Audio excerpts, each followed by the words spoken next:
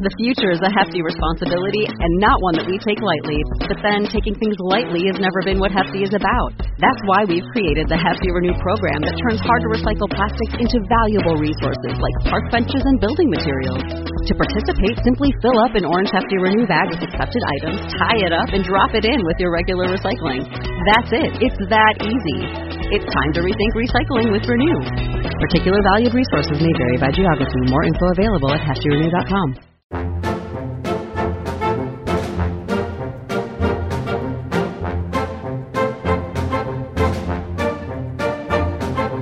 Welcome to Disney Deciphered, a podcast helping you save money, time, and stress as you plan your Disney vacation. On today's episode, we wrap up some bits and bobs from our October trips and discuss some of the new things we tried and finally share what happened at Monsters, Inc. Laugh Floor. Find old episodes of the podcast at DisneyDeciphered.com, Apple Podcasts, Google Play, Stitcher, Spotify, or anywhere you find podcasts, and we'd really appreciate it if you could leave us a positive review. Special shout out and thank you to Acrossland, Dittermind, and T-Craft Rider for your recent reviews on Apple Podcasts. Connect with us anytime, DisneyDeciphered at gmail.com, at WDWDeciphered on Twitter, or on our Facebook page, Disney Deciphered. And if you're enjoying the show, please consider supporting us by checking us out at patreon.com/DisneyDeciphered. Thanks, and enjoy the show.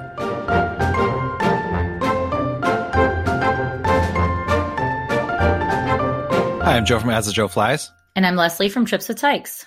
Welcome back to Disney Deciphered. So we have been doing episodes based on our recent trips to Disney World in October, but we realized that we had some kind of miscellaneous tips and tricks or things that we noticed or experienced that kind of don't fit into their own episode. So we thought we'd throw them all into this episode, you know, a little bit of this, a little bit of that, kind of a hodgepodge of what new things we experienced at Disney World and what we thought of them. Also, a couple of listeners emailed in some tips, so we're going to throw some of those in as well as they are relevant. Let's get started with the big one. If you listen to our Tomorrowland guide at Disney World's Magic Kingdom, that was episode 57. Leslie and I both talked about how we had never experienced Monsters, Inc. Laugh Floor, the attraction. We have never received so much feedback on a single comment that we have made ever. And many, many people either emailed us or connected with us. Lots of people told us we had to check out Monsters, Inc. Laugh Floor. So Leslie and I went. Leslie, what was your impression of Monsters, Inc. Laugh Floor? And what is Monsters, Inc. Laugh Floor for those who have not listened to episode 57? Yes, so it's a show in Tomorrowland where big screen, and it's a little bit different each time. They interact with the audiences. They pick people and from the audience to sort of interview and ask questions and then make fun of, make the butt of the jokes. And so, you know, I have to say I was very skeptical, like we mentioned in our episode, but I was pleasantly surprised. I mean, I had like real laughs, like not fake ones. Some of the jokes were great, you know, but there was definitely a highlight to the show. Okay, so we went into the show, and it's like the same technology as like Turtle Talk with Crush, where there's obviously someone controlling the talking of the monsters. They're on the screen and they're images, but the mouths move along with the person that's talking, and the person is obviously talking live because they're interacting with people in the audience. So I knew this because I had visited the night before during the Halloween party, so I knew what Monsters, Inc. Laugh Floor was about. I actually thought it was going to be people in costumes, so I was a little surprised when it was on a screen. And so, you know, we sat down and I was with Leslie and we were with another friend, and I was like, all right, I hope none of us gets called, as you would, because, you know, I don't like getting called out. You know, I don't like these gimmicks types of things. We sat down, we went through the whole show. It's about 15 minutes. We were like 14 minutes in, and the Monsters, Inc. Laugh Floor people, I can't even remember which monster it was interviewing some kid, and I was like, we're good. There's like hundreds of people in here. What are the odds that they're going to call me? Well, dear listener, turns out the odds are pretty great, because what they did was they took this kid who admittedly did look a little bit like me, and they said, do you want to see your future? And they started flashing between this kid's face and my face. And it just kept going back and forth, back and forth, back and forth between me and this kid. We were wearing the same exact glasses. And so I was totally embarrassed. Leslie was just rolling on the floor laughing at me. Pretty much, I'm never going to Monsters, Inc. Laugh Floor ever again because they humiliated me in front of hundreds of strangers. I know. I think you got off really easy, Joe, because at least you didn't have to talk. Like everybody else who got on the screen had to like say something and be interviewed, and you just had to have your face on the screen. So you got off easy, but like I was rolling on the floor. Like the person who least wanted to be picked even of the three of us, right, was the one who got picked. So like they smelled my fear. They smelled, they totally smelled did. My blood in the water. And, they totally did. I'm kind of wondering whether like somebody who listens to this podcast, like who had a cast member friend, like tipped them off, like, hey, Joe's coming, like be on the lookout for this guy, embarrass him. If that's the case and that was you, please unsubscribe right now. Thank you. I'm just kidding. Anyway, it was pretty funny. It was all in good fun. But yes, if you do not like your face to be up on the screen, bear that in mind as you are going to Monsters, Inc. Laugh Floor. Yeah, Monsters, Inc. Laugh Floor was good. I hate to admit this, but I think I will take my kids there because I think, they're getting to the age where that's the kind of jokes and humor that they'll like. So, I think your daughter might really like that as well, and really your son too. Oh yeah, I think mine would totally enjoy it, and I'm sure yours would, especially if you're the butt of the joke. Let's not bring that up again. All right, so let's move on before I die of embarrassment. Yes, jinx. So we also checked out Skipper Canteen. Speaking of gimmicks, which is Leslie's favorite restaurant in Magic Kingdom, as you've heard her say many times. We went in there. The food was great, and our interaction with the server was great. I would say that she was not as corny or embarrassing as I'd expected, which I kind of liked, but I don't know, Leslie, maybe it was not enough ham for you? No, I thought she was pretty solid. I just have had better. The guy who seated us when we first got there, I think, was fully all in on the ridiculous, punny, corny jokes. But she was solid. But she knew when to pull back, and she knew we were like, three moderately grown up adults having a lunch. So it wasn't like too over the top. But and the food this was the first time I had the taste like chicken, because it is. And I thought it was quite good. Something a little bit more exotic than you would normally get at Disney, but like not so weird that like palates would be turned off from it. Yeah, no, I thought the food was great. I think it was really well done. The whole entire restaurant itself is incredibly themed. They're really good about doing the corny jokes. And I thought, one great thing was it wasn't like super crowded. It wasn't like dead. So I'm not worried about them closing it. Hopefully not. But we didn't have that much trouble getting a table. I mean, we did have a reservation, but it seemed like people could walk up and get tables as well. And, it's not one of those situations where you have a reservation, you check in and you have to wait like 20 minutes. So I really appreciated that. Solid experience at Skipper Canteen. Moving on to other food experiences, I did check out Pecos Bill's because that's one of the quick services I had never been to.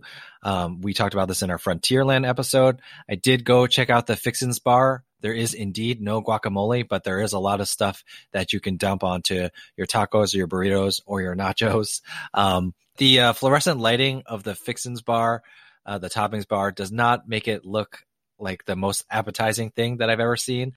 We're talking kind of scissor levels of cleanliness, although I'm sure it's quite clean because it is Disney World. But I did take a lot of toppings from that bar, and I was happy.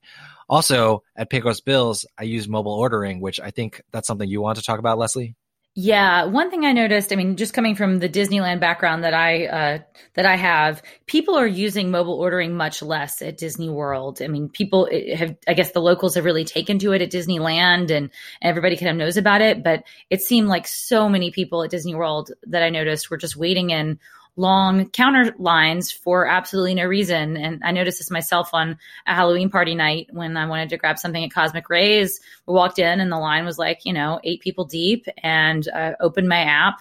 I placed my mobile order within 30 seconds and I had my food, 2 minutes later while the people were still standing in line to like talk to a cashier. So this is just something really, it's so easy to do, make sure you have your credit card linked in your My Disney Experience app. And it really, everything's there. You can customize all the toppings that you want on a burger or anything, anything like that. You can special order things even on mobile order. I think a lot of people are maybe hesitant to use it because they're like, oh, well, I want something unique on my food order. But yeah, I hope there are more people who convert to that because there's no reason to wait in line, especially if you got like a cranky kid. Get them fed. And speaking of the special orders, like all the allergy menus are on the mobile ordering app as well. If you or your kid has an allergy, you don't have to worry about that either. And, it'll tell you kind of what allergies you have to worry about, or like they'll say this one's dairy free, this one's gluten free, et cetera, et cetera. So it's great. The only drawback of mobile ordering is you can't like apply your annual pass discount or pay with a Disney gift card. But for like the $1 or $2 savings, like I'll get in front of the line every single time and use mobile ordering. So make sure you use that. I just had a friend who was down there this past week, and I'd been texting them all week, and I'd forgotten to tell them about mobile ordering. And they use that ABC commissary, and they're like, mobile ordering is amazing. And it is amazing. So everyone should be using it. You don't even have to download a separate app. It's on your My Disney Experience app. Closing things out at Magic Kingdom and our experiences there, I did want to discuss randomly. So while Leslie was going on rides, because she is a better Disney Deciphered co-host than I am, she was living the Forced March of Happiness while I was chickening out. I made an excuse and said I had to go, quote unquote, buy some toys for my kids. So I went to Main Street. But it ended up working out because when I got to Main Street, I actually went twice. I think I dodged going on rides twice. Wimp. Yep. Guilty. So I went to Main Street twice. The first time I went, the Dapper Dans were performing with the fireman, who is one of the citizens of Main Street, and one of the sisters. So they were all singing together, the 6 of them. That was really awesome. And then the second time I went to Main Street, I actually ran into the trolley. I can't remember the exact name for it, but it's like kind of like a trolley dance. So there are dancers in kind of old timey outfits dancing on and off the trolley. So as the trolley's moving, they're jumping off, jumping on, and then the trolley stops, and then they do a dance number right in front of the Emporium on that trolley. And it was really awesome. You know, I sat there and watched that the whole time and ended up not getting to go shopping because I was watching it. And I was just thinking the whole time that this is something my kids would love. It's one of those things where it's there to prevent people from getting to the rides faster, to cut down those lines, but it's also there for people who don't love going on rides and just want to kind of experience the magic of Disney World. And that was really the magic of Disney World at its best effect there on Main Street. So I was really glad I got to see that. Yeah, I'm always jealous when I don't get to see the Dapper Dans because I love them. And that's a great thing to do too. When the ride lines get too long and, you know, Fast Pass Refresh isn't working for you and you don't want to stand in a long line. This is when to go see these kind of things, the streetmosphere that Disney World has, because it will keep your kids busy. Yeah, and talking to my friends who were down there, you know, their daughter wasn't super into the rides and they were with grandparents. And I was just thinking to myself, you know, the difference between going to Disney World and any other theme park is even if you're not experiencing the attractions, there's so much else to do and you can still enjoy it and get your money's worth. So I was really happy to check out that Main Street show. All right, so let's move to Epcot really quickly. So in another episode, we have covered just all the changes that are going on at Epcot. But in case you haven't listened to that, we thought it would be good to just touch upon the Epcot experience. So very briefly, Leslie, what is the Epcot experience? So the Epcot experience is a little pavilion they have set up, sort of headed towards the Mexico Pavilion between Future World and World Showcase. And it just shows everything that's coming to Epcot. There's a big map. There's a Circle Vision projection that got us totally excited about Epcot. But yeah, it's definitely worth seeing just to sort of see the vision that's coming, to see the attractions that are coming, and it gives you something else to do with so many things being closed in Epcot. Yeah, so I definitely would recommend checking that out. And for more thoughts on that, check out our upcoming Epcot Under Construction episode. Moving on from Epcot, you got to experience the new rooms at the Yacht Club. And I know we've done a Beach and Yacht Club review in episode 46, so we're not going to go through the whole hotel, but you know, you want to tell me a little bit about your experience with those rooms? Yeah, so I had stayed in the renovated rooms at the Beach Club. So this is my first time staying in the Yacht Club since those rooms had been renovated. And I had been told that they were superior at Yacht over Beach. And I totally agree. I was very impressed with the theming, with the layout. These are great fits for families. I happen to have had a king bedroom that had a pull-out sofa, but there are plenty of, you know, 2 queen rooms as well for families that layout may work better. There is a sliding door closing off the entire bathroom, the sinks, as well as the shower and toilet area, which I think is important for families who need that separation. It was a shower, which is always, that seems to be what Disney's doing in a lot of these room renovations, and that may or may not work with like a toddler. But other than that, the room layout was just great. The theming was very nautical, but like subtle and still luxurious. Like the old theming was super like 90s-esque. And yeah, I was very impressed by the room. And I do love the location of Beach and Yacht Club just more generally. I love being at World Showcase. And I do think that probably the prices of these rooms will be ticking up now that the Skyliner is there. And it's just really a hub of activity. But when the prices are right, like that's the place to stay. Yacht Club, my top pick. Well, that's good to know. I'm going to ask this for Christy of the DCL podcast because I know it's really important to her. individual toiletries or the pumps? Individual toiletries, and like more than I've ever seen in a Disney hotel, like obscure toiletries. Like I had a sunscreen, and I had, I mean, I'll have to find the picture and we'll put it in the blog post like that goes along with this episode. But I was super impressed. Like I wanted to take all the toiletries home, and like they were not going to fit in my quart-size Ziploc bag. Well, she'll be very happy to hear that. Probably what happened is since they've moved to the pumps in so many resorts, they have all these leftovers. So they're just dumping them all into your yacht club room. Fair enough. I just didn't get to take advantage. So somebody who doesn't have a carry-on should. Indeed. So while we are kind of updating our impressions of old hotels that we've covered before, I did want to talk about Port Orleans French Quarter, which we discussed in episode 34. Listener Melanie M emailed us in, and she had a great thought, so I'll just share it with you here. She said, so the French Quarter is my favorite resort on Disney property. I think one thing I love about it that you didn't mention is that even though the resort is small, it still has its own bus system. So you're rarely ever waiting in a giant line for a bus to go back to the hotel, and you don't share buses with other resorts. And yeah, I've experienced that. When I was staying at Riverside, I think I said this on that episode way back when, I took the bus to French Quarter back and then just walked to Riverside, because French Quarter and Riverside have separate buses, and because they're just single resorts, they're not that huge, the lines aren't that crazy. So thanks for writing in, Melanie. Really appreciate that. All right, so let's talk about some of our Animal Kingdom impressions. I just have a short one that I want to start with, which is that they're right outside Expedition Everest. I saw this line forming, and people kept walking out of that line with soft serve ice cream in a waffle cone. I'm pretty sure it's permanently there. And I'm sorry, I can't remember the name, but it looks like a temporary booth. Anyway, I stood in line just for a couple of minutes for that soft serve ice cream and the waffle cone, and it was excellent. So if you like soft serve ice cream, if you like waffle cones, if you're waiting for someone who's riding Expedition Everest, check out that ice cream. Not a huge tip, but had to put that out there. What flavors were available? I have to ask. Is it just vanilla or? No, it was vanilla chocolate. I think they had a mango, maybe another fruit one. I don't know. But for me with soft serve, it's always twist. You know, that's what I always go with. And that's what I went with. And I was super pleased, even though I had just eaten some ice cream before that. I was pretty full, but I was in Disney World, so I was going all out. I'm walking 10 miles a day. I'm going to burn it off. Fair enough. Well, I also had a little small experience in Animal Kingdom that I thought worthy of a mention.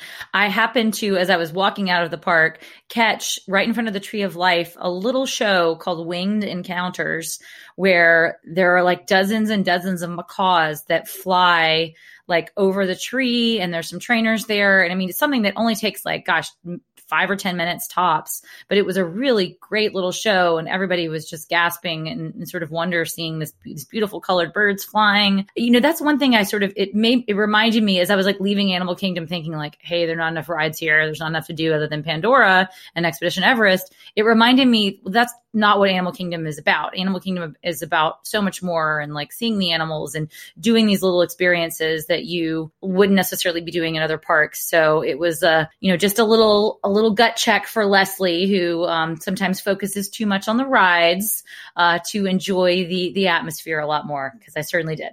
Yeah, and I had planned to check out Maharaja Jungle Trek and also actually head out to Rafiki's Planet Watch, but it was like pouring, so I kind of called it a day early at Animal Kingdom. I hear good things about those things, especially I think kids really enjoy those kinds of treks, so I'll be sure to check that out next time. I did check out some of the shows at Animal Kingdom that I haven't seen in the past, but we'll cover that in another episode. But I totally agree with you, Leslie. There's a lot to do, kind of just experience at Animal Kingdom. Not a zoo, though. Not a zoo. All right, so let's close things out with one of the most expensive experiences you had at Animal Kingdom. And that was you got to eat at the signature dining restaurant Tiffin's out by the entrance to Pandora. So how was Tiffin's?